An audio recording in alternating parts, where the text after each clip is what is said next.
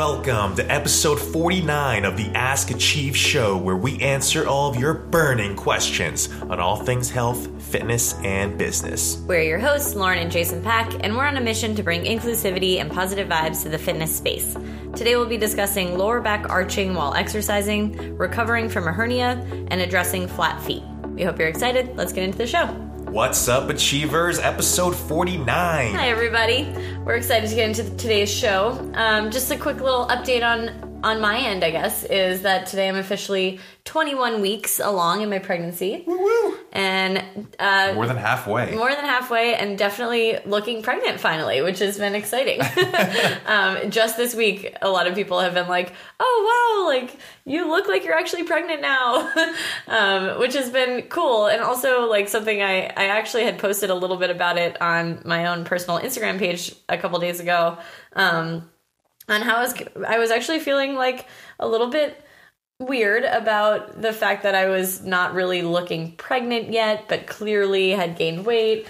And obviously there's like, I feel like anybody who has ever been pregnant will say the same thing. Like there's this moment where you're like, is she pregnant or did she eat a big lunch, or is she pregnant or is she fat? Yeah. Like you have this weird, like, that there's just this weird period of time where nobody can really tell if they don't know you.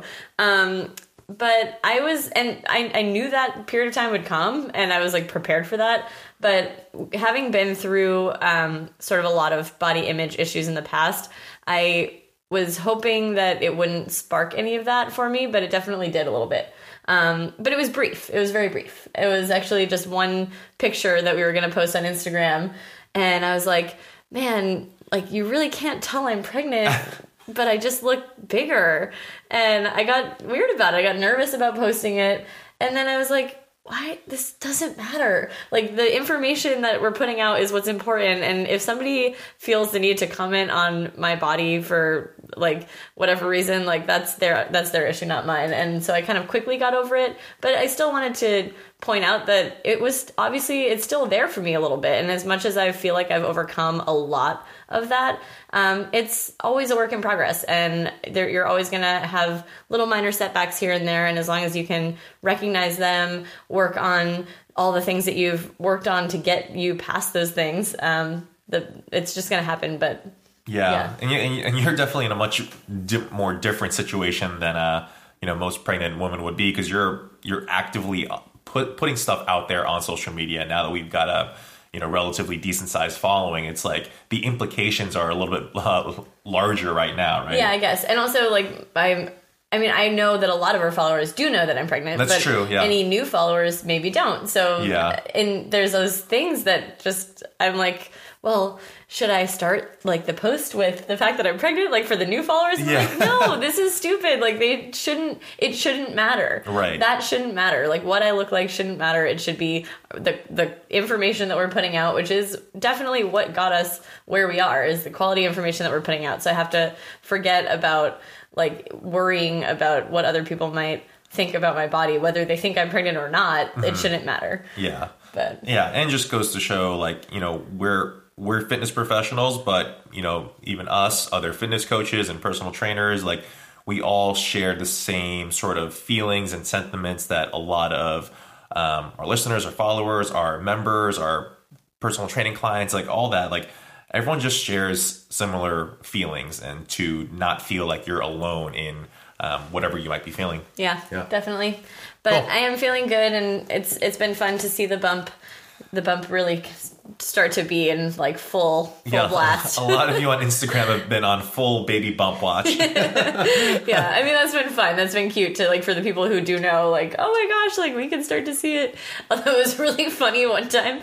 We reposted a video from, like, 6 months ago, and somebody was like, oh, look at that little baby cute bump. Little bump. And I was like, hey, I wasn't even close to pregnant at that point. But that's something that, luckily, that's where I can see my progress, because I would not have been able to laugh something like that off years ago. But now I'm like, oh, it's actually just funny. And like, it was wearing a loose shirt. It's fine. Anyway, all right. So let's get into the questions from today. So our first one from Instagram is from Zonshine. And they asked, hi, Lauren and Jason, your posts helped me me so much. I have one question. When I deadlift or squat or just in general, I arch my back. I can't get rid of it with the angry blowing smoke out of the nose emoji. And after training, my lower back hurts. What can I do? Is there a video for it? Thank you. Yeah, so this is probably, I mean, you're definitely not alone in this. This is probably one of the most common things that we see when we coach our members. I would say, you know, we talk about core exercises a lot, like marching and dead bugging. Like, these are all exercises that we would recommend you to do. To throw a different one in there, you can do something called a stability ball dead bug. In this case, you would be on your back with your knees and feet up off the floor and your arms straight out in front of you up towards the ceiling. Put a smaller size stability ball between your arms and your knees. So you're kind of supporting it. And from there, what you want to think about doing is pushing your lower back, pushing your rib cage down towards the floor. Maintain that and try to squeeze the ball. Nothing too crazy, like you don't want to pop the ball, but just some light pressure. And try to reach your opposite arm and leg down towards the floor. And the whole time you're trying to maintain that rib cage down position with your core. And hopefully you can transfer that awareness to your lifts. So let's say most likely she's probably back squatting and deadlifting, right? Yeah. Hopefully as your core strength improves, you can start to translate that over to squats and deadlifts. However, I would say if you still have difficulty, like let's say you're doing a back squat, your arms are back behind you, that can be a difficult position for you to really try to keep your rib cage down if you're not adequately prepared for it. So something that you can do instead is do a kettlebell goblet squat, where the weight is out in front of you, your arms are out in front of you, and you can really sort of like wrap around it, and that really helps you to squat down a nice good position without really putting yourself in a position where you might arch at the lower back. Yeah. So those are two good. The first one's more of like a strength exercise. The second one's more of an awareness, it's modifying the exercise to help you be more aware of where you are in space. Right.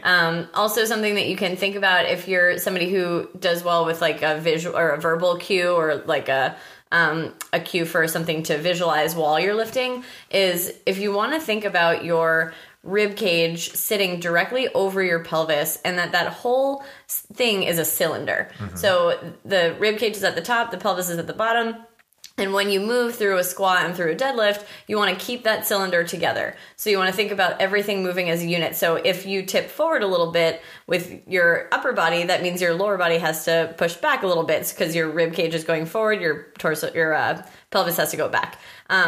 What ends up happening in this situation is she's opening up through her stomach and her lower back is arching. So it's almost like you can picture something spilling out when that's happening, spilling out of the cylinder. So instead you want to try to keep that cylinder together as you move through the squat and deadlift patterns. And this is particularly for lifting heavy loads, doing these exercises. You don't want to think about being stiff like that throughout your entire life. Yeah. But that's just while you're lifting, thinking about that cylinder could help. Yeah, perfect.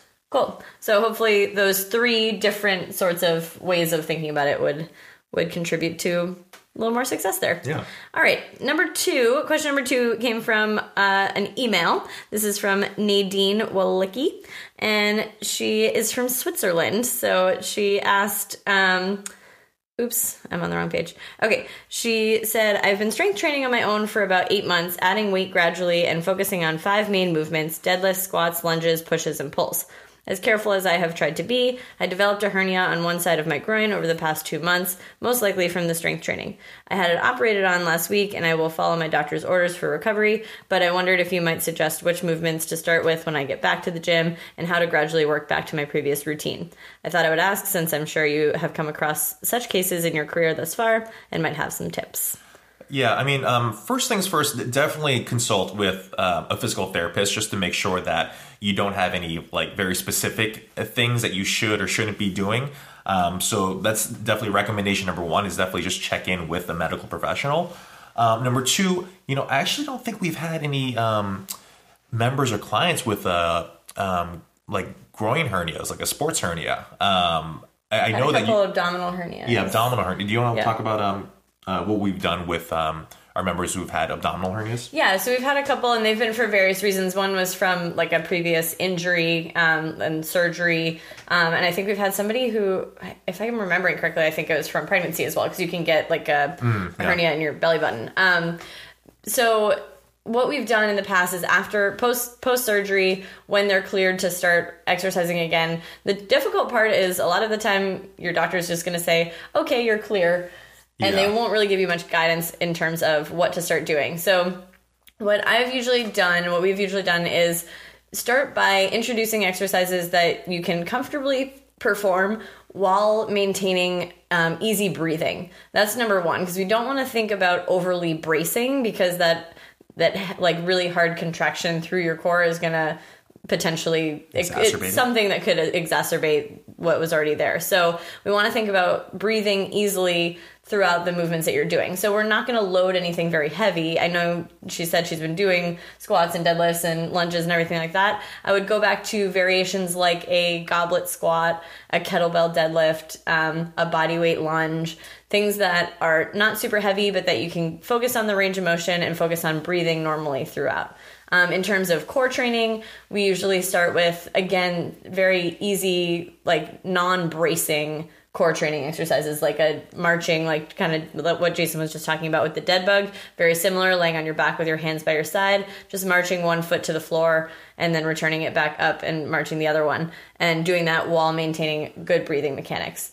Over time, you can, I would say, just week to week, keep seeing how you're feeling. It's always about listening to your body, because everyone's going to recover at a different pace. But if you're feeling good, just go up in weight a little bit each week and keep increasing the weight. Eventually, you'll get to the point where you will have to brace again. If you do want to get to those heavy lifts, just make sure that you're not doing that while you're doing that kind of bracing, you're not feeling anything in the area that you had that surgery. Yeah, and I would say for a groin hernia in particular, we'd probably initially shy away from things that would place either strain or some sort of like stretching emphasis on it. So something like a split squat where your legs are split, or a reverse lunge or a step up where your legs are split, that's going to place a good amount of that's going to place your groin on stretch whilst trying to strengthen it. So it might, worsen some symptoms here and there. So I would probably stray away from that. Yeah, I would go more towards a bilateral lifting position, and maybe even staying away from squats initially, just because if you're going down to a certain depth, it will pull on your groin there as well. Something that might be a little bit safer initially is like hip hinging movements like deadlifts, maybe like hamstring curls or glute bridges, where the stretch on your groin will be minimal.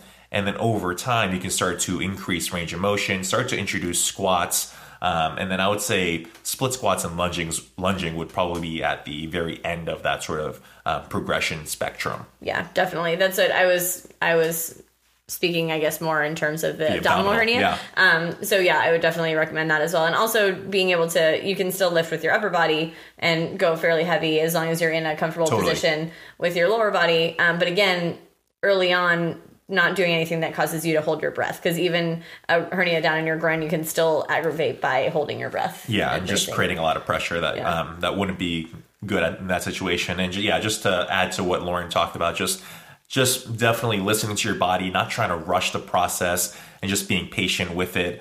I think that's probably the most important thing, really listening to your body. Yep. Cool. All right, and question number 3, this one comes from MR Aguirre. They asked, I just noticed, I really appreciated your video for flat feet people. I just noticed that I do not push with my toe when I run or walk. Is that a reason why I'm not working my flat feet to have an arch? What do you think about bunions if I need to include my big toes? Lastly, do you think flat feet is related to posture problems? I have a weak/slouching posture, which I also want to correct, but it becomes natural when I do not pay attention. I'm sorry for the long message. No, it's not that long. So there are a lot of different layers with this one. I'll just talk in general a little bit about flat feet and ankle mobility and big toe mobility and how it's kind of like all interrelated. For someone who has let's say, less than optimal ankle mobility. So their knee can't really travel too far over their toes. Ideally, in an ideal situation, you should be able to place your knee about 4 to 5 inches over your toes. When you can achieve that, then you can achieve a really deep squat position. You can run, walk well without any issues or any sort of compensations. When you can go less than that, so let's say you're in the 0 to 2 range, which by the way is very average for what we see. Like we rarely see anyone with 4 to 5 inches of range of motion. That's kind of like oh wow, this is kind of an anomaly kind of thing. So don't like feel bad that you don't have that. The average that we see is in that 0 to 2 range. Now, when that happens, your body will try to still find a way to complete the movement that you're trying to complete. So let's say you're trying to squat down, but you don't have great ankle mobility. One of two things will happen. Either your heels will lift up on the way down, or your feet will spin out. And that's why you see so many people run and walk with a duck-footed posture. It's because their ankle mobility gets a little bit tight and their body's like, okay, I still need to do the thing that my body needs to do, so I'm just going to spin the feet out. And what ends up happening then is as people stride, instead of pushing off through their big toe, they actually end up pushing off kind of like next to the big toe. And that's where that whole bunion situation happens. Your body decides to grow bone in that area because you keep constantly putting pressure there. And it's like, okay, we should just create more and more bone and make sure that this place is safe to step on. So eventually people shy away from stepping through their big toe and put most of their pressure on their bunion. And again, walk and run and do just various activities in a duck-footed posture a lot of the times because their ankle mobility is limited. And, you know, the opposite can happen too. Like it might start off with like you stubbing your big toe and it hurts to push off through it. So you kind of like figure out a way to walk and run by externally rotating your feet in a duck-footed position. And that might hinder your ankle mobility. So it's kind of like a chicken and egg situation. Yeah. Like we don't really know if it's ankle mobility causing it or big toe mobility causing it, but something is causing that duck-footed posture. And that's why he's probably not able to address his foot stability because it's kind of like caught in the middle between the big toe and the ankles being stiff right now.